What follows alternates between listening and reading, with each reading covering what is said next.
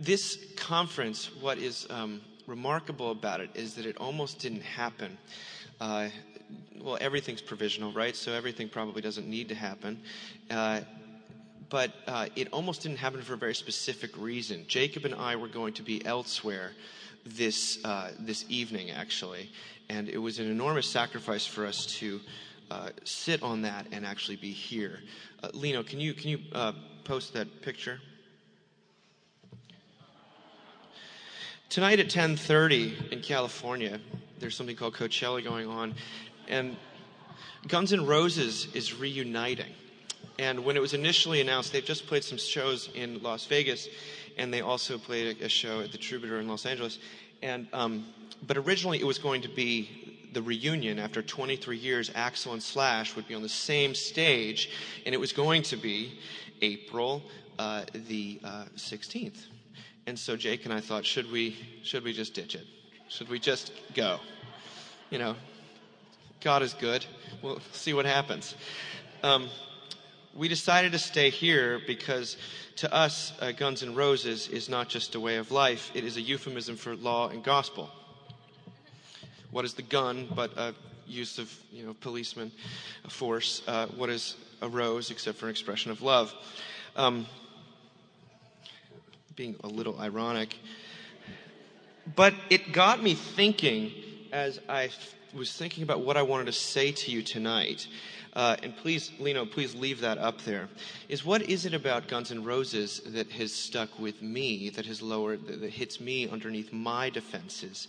And I mean, I couldn't miss this opening to talk to you about Axl Rose. Okay? So you're captive and you're going to hear about it for a little bit. Axl Rose, as some of you know, grew up in Lafayette, Indiana. He was the adopted son of a Pentecostal preacher who inflicted upon him a form of Christianity that is the very opposite of relief. It is the form of Christianity that many of us are all too familiar with, that was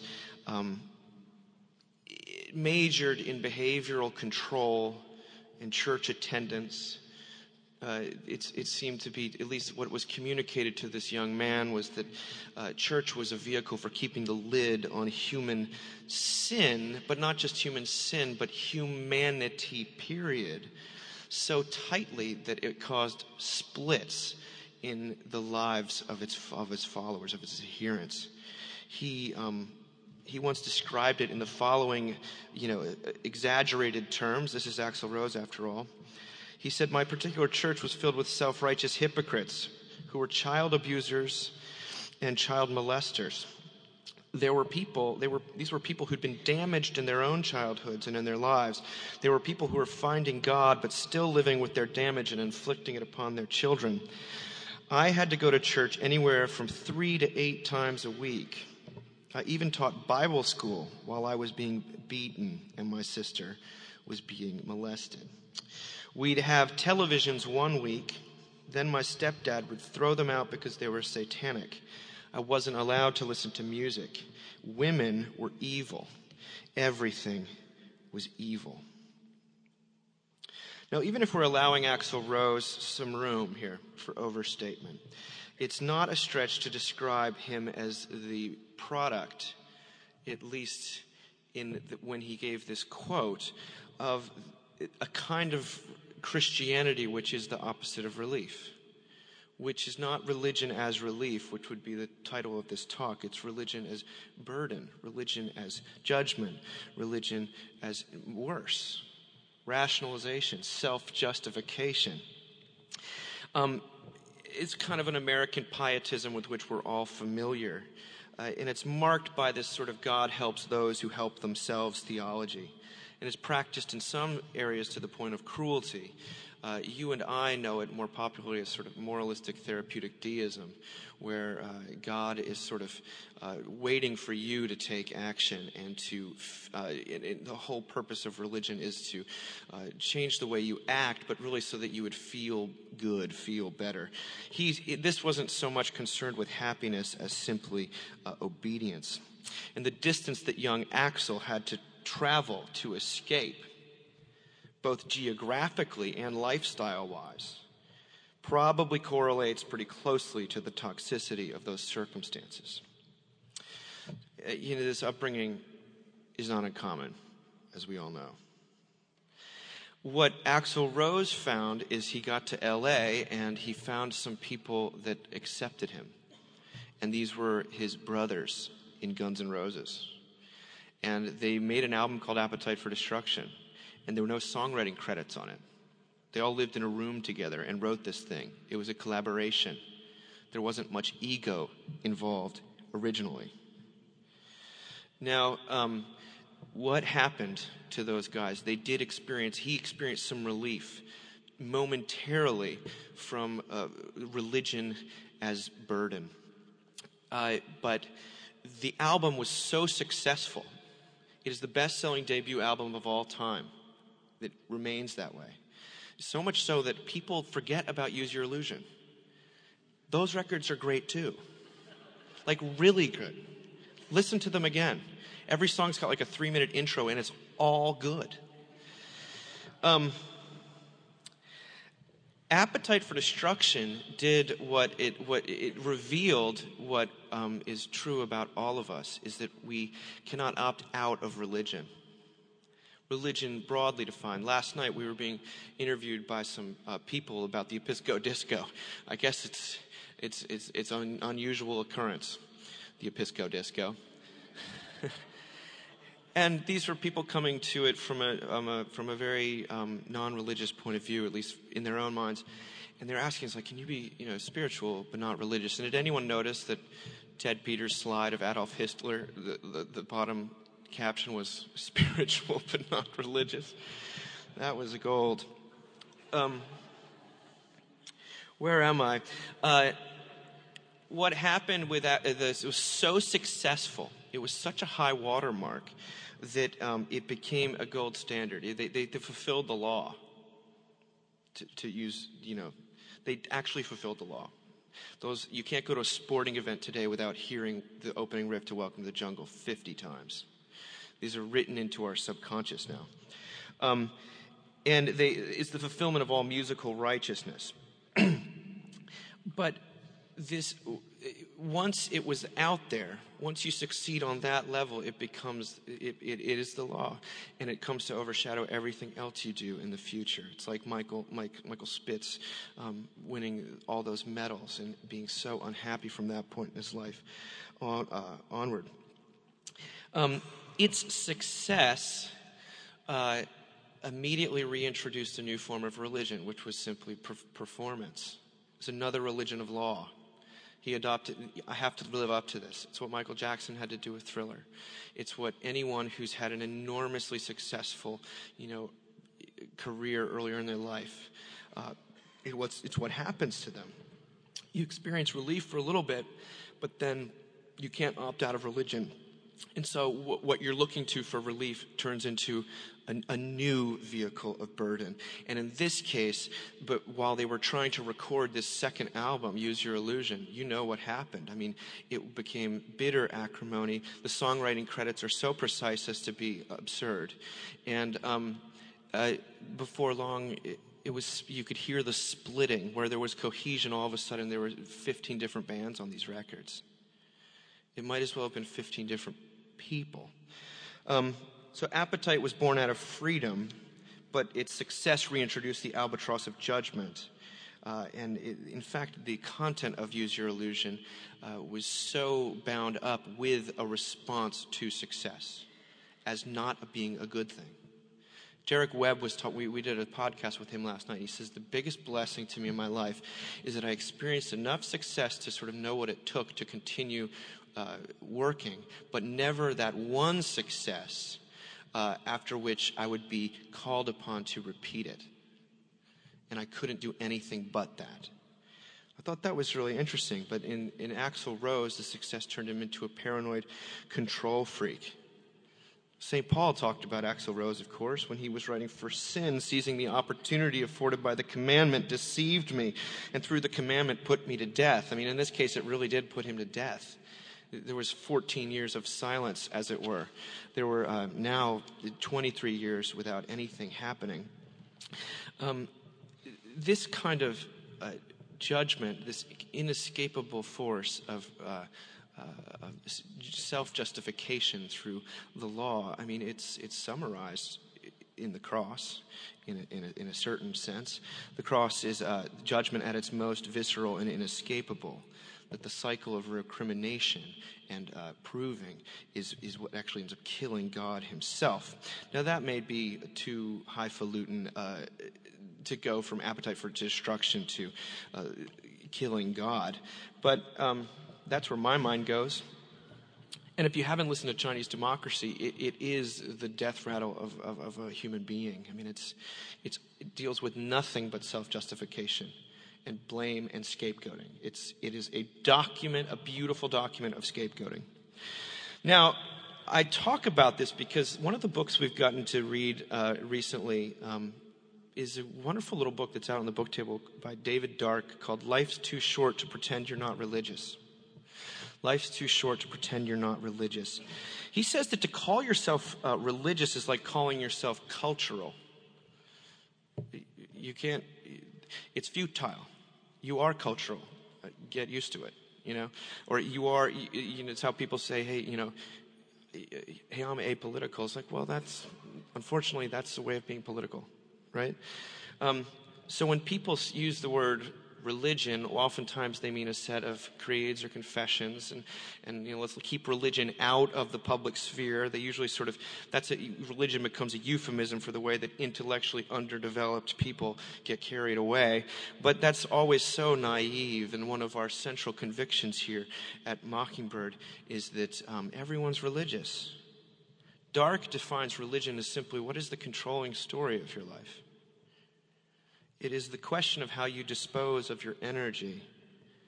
And whatever image or parable wins your heart, what we just talked about, it's the one that makes it past your defenses. That's the story that will often at first seem like a relief and then become a new taskmaster. Religion happens, he writes, when we get pulled in, moved, called out, or compelled by something outside of ourselves. It could be a car commercial, a lyric, a painting, a theatrical performance, but calls to worship are everywhere. So in this sense, we're never not involved in worship. It's not something, religion isn't something we can really be for or against. That's like saying I'm for or against oxygen. It just is. And, you know, it just sort of depends what kind of religion you're swimming in. What kind of myths have you ascribed to? Are you under the gun, pun intended, of sort of a Pelagian, fundamentalism? Or is it commercial slavery that is driving you? I don't know what it is. What's the controlling story? Which is all another way of saying that none of us can walk without crutches. One of the great, beautiful things about this picture up here, do you see what is holding Axl Rose up? That man's on crutches, ladies and gentlemen. And I think it's very poetic. But in fact, he just broke his foot. But he's been performing these initial gigs from sitting on a throne. I mean, there's so much symbol stealing going on. It's incredible. It's clearly a work of God. But we need crutches. A religion, what did Jesse Ventura say? What religion is a crutch for weak-minded people, right? And you've heard that reiterated from Richard Dawkins and so, and whomever. But when our answer to that is always, of course it's a crutch. I mean, but it's more than a crutch. It's like a whole life support system. Who doesn't want a crutch? Sounds great. I'm tired. I don't want to walk around. I want to sit on the couch and watch movies with crutches. But not movies about people with crutches, because those are exhausting. Sorry. That was just, I'm trying to integrate with what Brian was saying. So we need, some people are capital R religious, but everyone is lowercase r religious. And it's sort of the question is not what, if you have a crutch, it's what your crutch is. You can't walk without them. So you answer the question first of if it's true, but then you answer, does this crutch actually work? Does it relieve you? Or is it making it harder to walk? Is it causing you to degenerate, to fall on your face? In other words, can your crutch survive the force that is coming at you? Can it survive a shipwreck? Kenda Dean, in her book Almost Religious, I think it's called, she writes that she's sort of critiquing what passes for religion with a capital R in this country. She says that if religion exists for the purpose of feeling good and doing nice things, then experiences of shipwreck render it irrelevant. Religion does not help an abuse victim feel good, nor does it help her be nice about her abuser. In times of shipwreck, feeling good about ourselves or being nice are unthinkable. And if this is all religion is for, then shipwreck naturally convinces us that God is either make-believe or impotent. This is what happens when capital R religion is the centrality of the forgiveness of sins is taken away, and it becomes a mode of behavior modification, behavior being niceness, being happiness.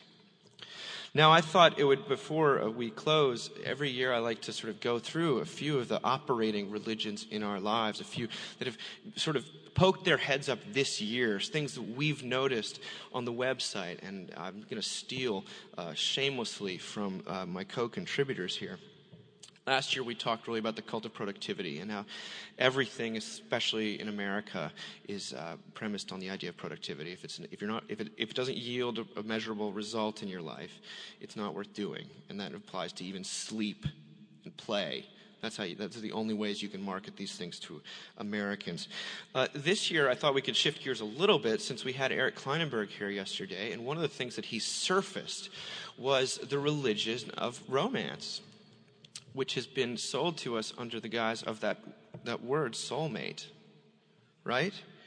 What is a soulmate? It's what people talk about it as younger generation. I don't think it's a younger generation thing.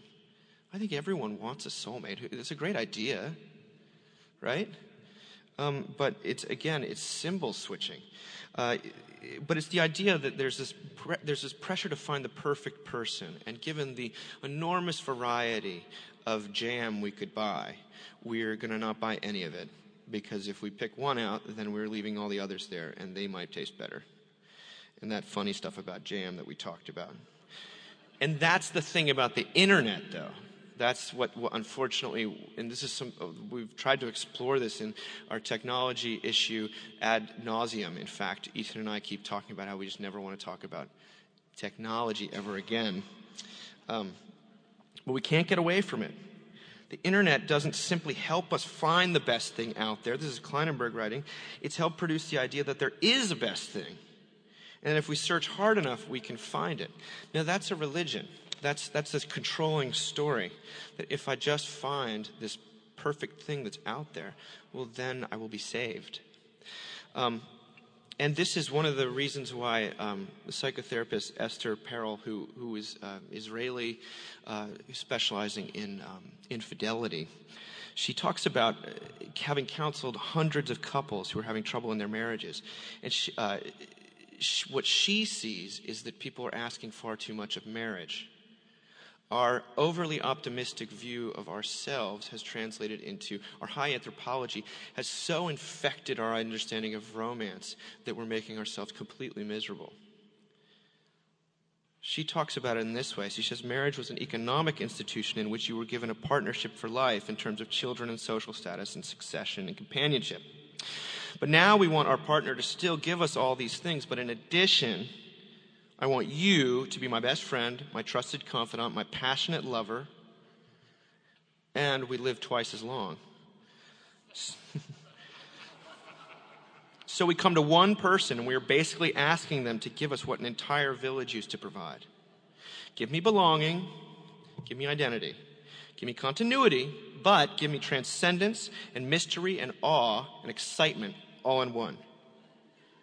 Give me comfort, but give me edge. Give me novelty, but also familiarity. Give me predictability, but give me surprise. If you sub out entire village in the middle of that paragraph for God, then the direction of contemporary worship becomes very plain. This is an extremely religious definition of marriage that people are dealing with, which is so funny because we're trying to, separate religion and marriage, and the Supreme Court and all that stuff. What we're trying to make room for is the most religious understanding of marriage that the human race has ever seen, because we're trying to marry our Savior, someone who we can worship. And there is no more crushing law than "thou shalt complete me." Oh, sayonara. This is salvation. And there's no more reliable predictor of discontent or confusion either than when your conception of love is so thoroughly bound up in self-fulfillment rather than, say, self-sacrifice or self-divestment. The law of love, it's one of the saddest, cruelest subversions that we deal with. What I'm talking about is a situation where entitlement, which is another word for high anthropology, has turned what is a blessing, to live your life with another person, to become one flesh. You turn it into an expectation. You take love and you turn it into law. The result is anxiety and paralysis. And of course, pursuing love in such a highly pressurized way seems to preclude it being found. At least the kind of love that can handle shortcoming and sin and shipwreck. Shortcoming, sin, and shipwreck being a euphemism for another human being. Of course, we know, and though we need to hear it again and again and again and again and again, the Bible paints a different picture. It assumes from the outset that we are all severely handicapped in our ability to love one another, and that we stand a better chance of loving our neighbor or our spouse when we aren't looking to them to be or do for us what they could never do or be outside of God. So that's one of our religions, and I think it's a particularly pressing one. That Kleinenberg maybe didn't know that that's why I had invited him here. But I was interested in finding out what's the state of American worship like. And I thought he gave us a pretty pithy but also deeply upsetting picture of it. The second one that I'm just going to talk about today, and there's many more, the controlling story is, guess what? Story. A little meta here. Narrative. Self-authorship. I'm going to tell you my story. I need the right to tell my story. As Monica Lewinsky says, I got to take my narrative back. Poor girl, I feel for her. But there's no taking that narrative back. I'm sorry. It's out there.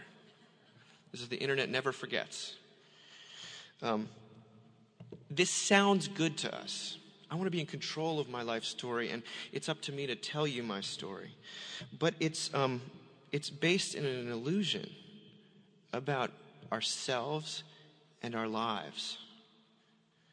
The assigning of a story arc to our lives simply does not jive with the reality of those lives. And encouraging people to do so can be drastically more harmful than helpful.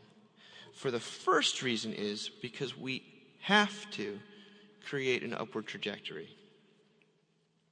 You have to create a story of yourself that has some kind of redemptive quality, or you have to create one that it coheres in a negative direction, like a story of self-loathing, self-defeat. You get trapped by these stories. Stories become law. And they become law because they assume that you are a single person doing a single thing, and that this is what's true for you. You have to live under it. So we get trapped in the glory story, do we not? I was so struck by and Sarah Condon helped me with this because I hadn't seen it before, but I want to see it now, is Vanderpump Rules. Have you guys seen Vanderpump Rules?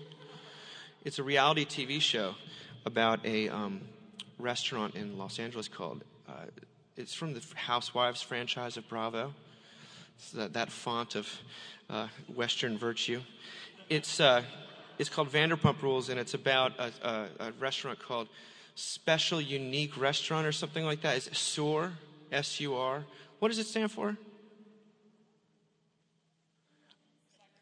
Sexy Unique Restaurant. I'm pretty sure it's Sexy Unique Restaurant. So you know immediately that we're dealing with some prophets. And I'd actually not being patronizing, because what the show reveals is actually something that's very countercultural and true. There was a New York Times, Naomi Fry wrote an article. She's an Israeli who'd come to the States, and she decided she loved watching the show because unlike every other reality TV show on American television, it doesn't have any upward trajectory. But that doesn't mean it's defeatist. It's not like people just, you're just watching, you're not wallowing in pain and misery. What she says is that, this is her writing, instead of, it's somehow an alternative to our compulsive addiction to ladder climbing. She says, American reality television has a near pathological focus on success. It makes no difference whether a show documents an actual competition or a milestone refigured as a competition, The Bachelor, or offers some version, however far-fetched, of everyday life, like Keeping Up with the Kardashians. The trajectory is always the same, endlessly upward. In the personal growth-obsessed universe of reality TV, Vanderpump stands apart. The restaurant staff members, with their stardom-primed appearances, their snugly sheathed, jean-toned bodies and smooth Botox-injected brows, have been locked in a state of readiness that has yet to lead to ascent. I moved to America more than a decade ago from Israel and found myself half seduced, half flummoxed by the very American fixation on growth and improvement. It's not, guess what, Israel? They've got a view of, trust me, of history as being an upward trajectory, despite what, anyway. This is a human thing, not an American thing. Seduced because it seems like the law of the land is to side with the winners, no matter the circumstances or cost. This is exactly what Dr. Peters was talking about.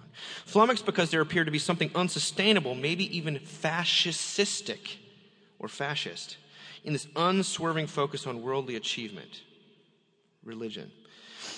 Thinking of stasis as one possibility among others, even if just for a limited period of time, even in just the sense of loosening the hectoring voice in your own head that urges you to always keep marching forward, well, that seems like a culturally viable, emotionally necessary option.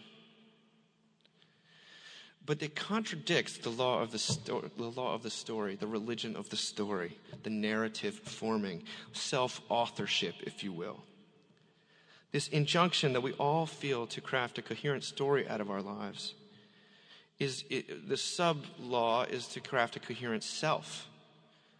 Derek Webb last night was talking about himself being different people. And that this is an illusion that's made very possible. It's aided and abetted by social media, in which we get to edit ourselves, curate what people see. We get to foster this illusion that we're just one person and not several. And of course, what is the temptation to edit yourself except for in the service of self-justification? Mary Karr, our friend and hero, the Catholic poet and memoirist, no one knows more about this than she does. She's a memoirist, and she edits manuscripts she teaches about memoir. And this is what she says about the human self, and I think it's something that is incontrovertibly true, and yet is suppressed because it doesn't serve these religions. She says, no matter how much you're gunning for truth, the human ego is a stealthy, low-crawling bastard. And for pretty much everybody, getting used to who you are is a lifelong spiritual struggle. Start trying to bring yourself to the page, and fear of how you'll come off besets even the most forthright. She goes a step deeper. She writes that we each nurture a private terror that some core aspect of ourselves or our story must be hidden or disowned. With every manuscript I've ever edited, even grown-assed writers, the traits a writer often fights hardest to hide may serve as undeniable facets of both self and story. You bumble onto a scene that blows up fond notions of the past, and whole shifts in attitude practically rewrite you where you stand. We try to boil ourselves down to one self, and that self is, of course, the acceptable self, the lovable self, the provable self. This is what the psychologist Erik Erikson meant when he says that actually various selves make up our composite self, and that there are constant and often shock-like transition between these selves. It takes a healthy personality for the I to be able to speak out of all these conditions in such a way that at any moment it can testify to a reasonably coherent self. But don't glaze over, because you love Appetite for Destruction as much as I do. And Axl Rose is not a coherent person, and that's why we love him. Or at least that's why I love him. Listen to those lyrics. There's no coherent self. It's biting and poetic. It's not dumb, but it's slightly intellectual, in fact. But you go from unbelievable rage 1 minute in Out to Get Me, followed by sweetness in Think About You. The attitudes towards women are schizophrenic, to say the least, ranging from unlistenable misogyny in My Michelle to worshipful adoration in Sweet Child of Mine, oftentimes in the same song, which is Rocket Queen. Images of Axl as a vulnerable child praying for thunder and rain to pass him by are juxtaposed with a grown man preying on the vulnerable newcomer in his city in Welcome to the Jungle. Okay? So why we love is not just the beautifully interlocking guitars and screechy vocals.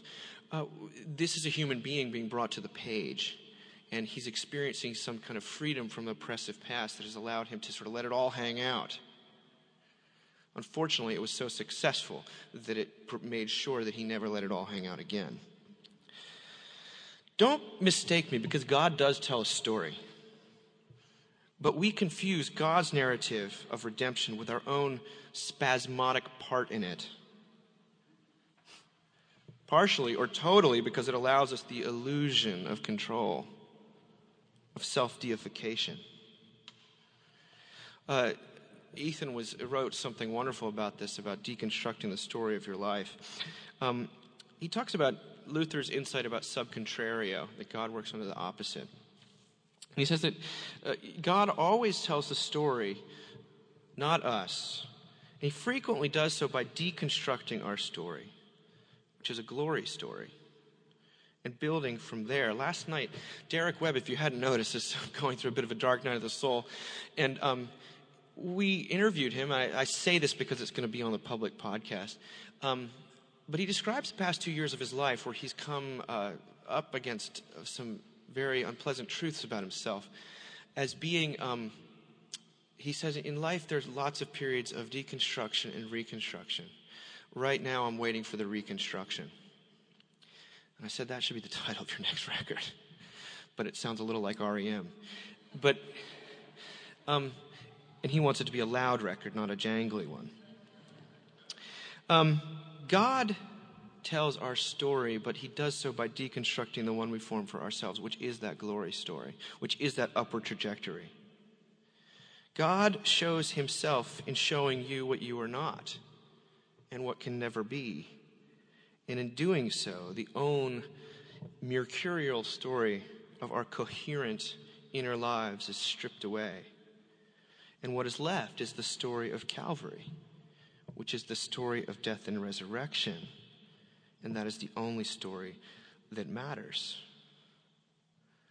I believe that this is what Dr. Peters meant, or at least part of it, when he says that God, because God justifies us, we do not have to. We no longer need to defend ourselves, make ourselves look good, or fool ourselves into believing that we are, in fact, what we want others to think of us. Isn't that what we're doing with our stories, with our choice of romantic partners. Now, I say this and it immediately becomes a new law, right? What we heard last night. Well, now I have to reconceive of this and really think of it in a new way and consistently, and I better not forget it. No.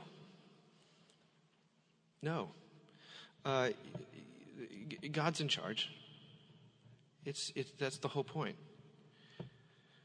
We saw a powerful example of what it looks like to have your story told by someone else and the relief and beauty of that. This past week, or 2 weeks ago, the Archbishop of Canterbury, Justin Welby, many of you have been keeping up with this in the news, I know. He's this amazing man. And you may know about his backstory, and they lost a baby daughter in a tragic car accident, and this guy's lived. But at the age of 60, it was discovered via a DNA test that his parentage is different than what he'd always assumed. And the Telegraph put him up to this, I guess. I wonder why he agreed.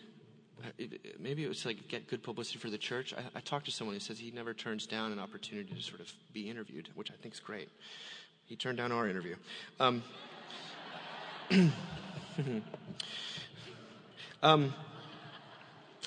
It turns out that his father was not Gavin Welby, who was a first-generation Jewish immigrant to the UK, who was described by the Telegraph and pretty much everyone as a quote-unquote alcoholic trickster, like a Reynard.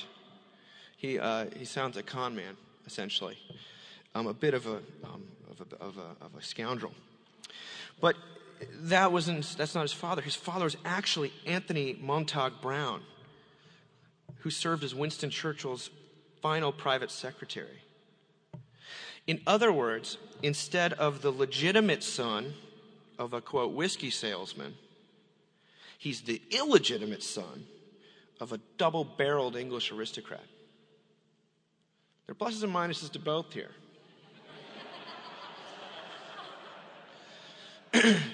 But this is like some ground shifting underneath your feet when you're 60 years old. I hope that I find out something different about my parentage one day. Just kidding. A grateful son. But this is how Welby responded.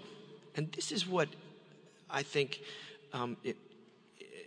is what we call the engine house that might fuel the hope that Ethan described as they will know we are Christians by our love, which will be great, but they will know we are Christians by how quick we are to say we're wrong, because things aren't at stake. Our self-justification isn't at stake. Welby's response was extraordinary for its unabashed acceptance of this news. And but more than that, his insistence that this news could not define him. He says, although there are elements of sadness and even tragedy in my father's case, this is also a story of redemption and hope from a place of tumultuous difficulty and near despair in several lives. The affair that birthed him was born in part of an alcoholic sort of bender on behalf of two aristocrats in the suppressed 50s. But in fact was the beginning of I think his mother's been sober for 40 years. She's a baroness. It's this incredible story of this. It's brought them closer together. And she's been interviewed too. But this is what he says that you can't make up. He says, I know that I find who I am in Jesus Christ, not in genetics. And my identity in him never changes. That story's been written. And we know how it turns out. And it's a good one.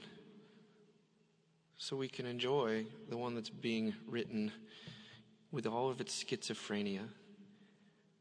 Or we can lament the downturns, knowing that they are not the ultimate word on our lives. We can feel those things. We can mourn them.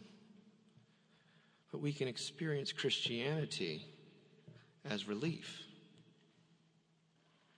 In fact, writing about Welby in The Guardian, which is usually a much more skeptical paper, Archie Bland said that Welby, like Pope Francis, sort of at the last possible moment or even beyond the time when Christianity is seen as at all credible in certain circles.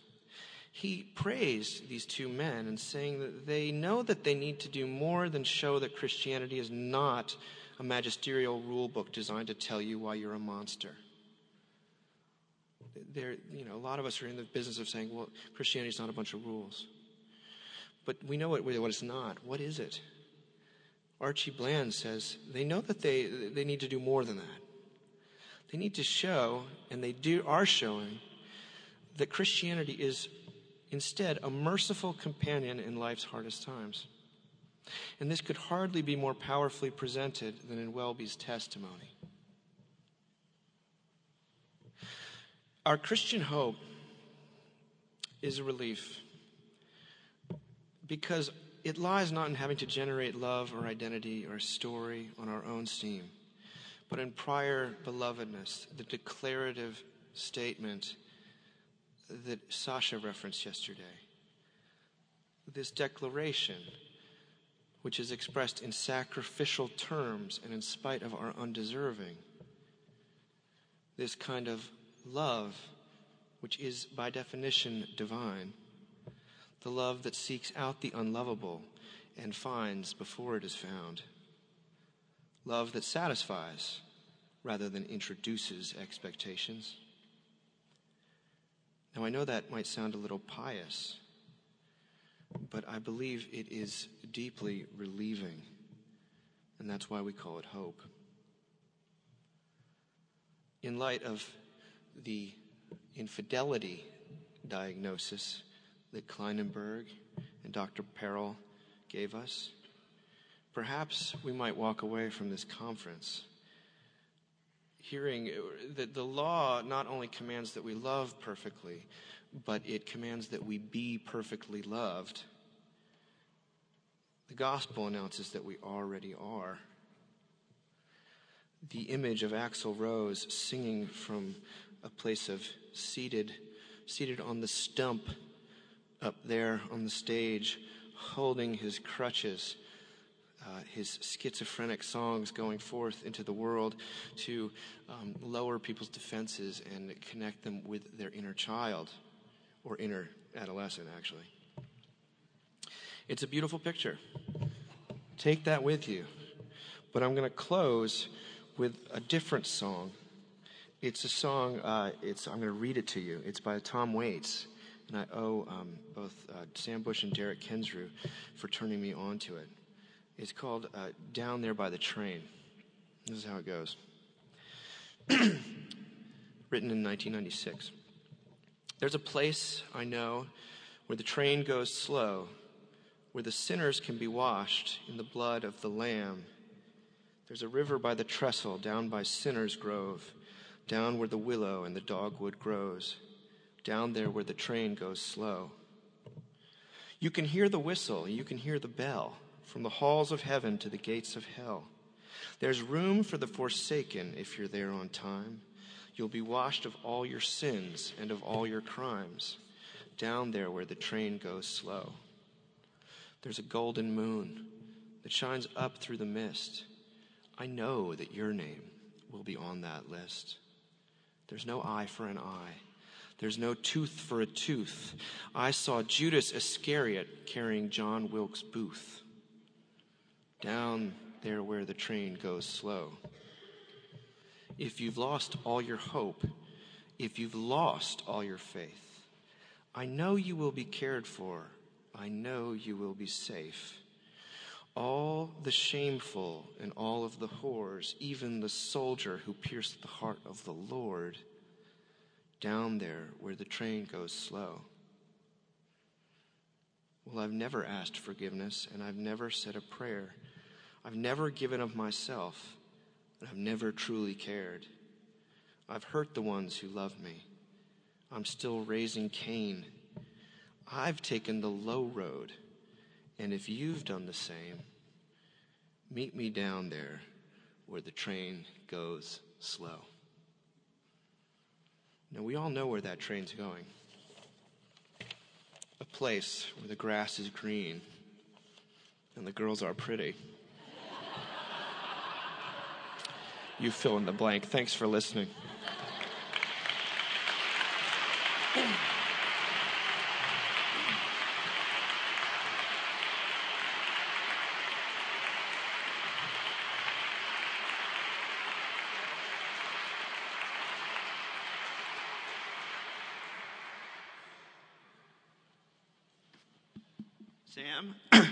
Sam?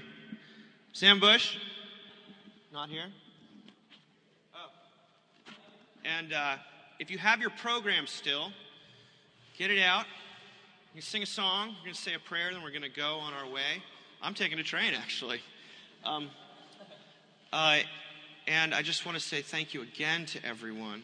If you don't have your program, maybe you can share with someone who does still have one.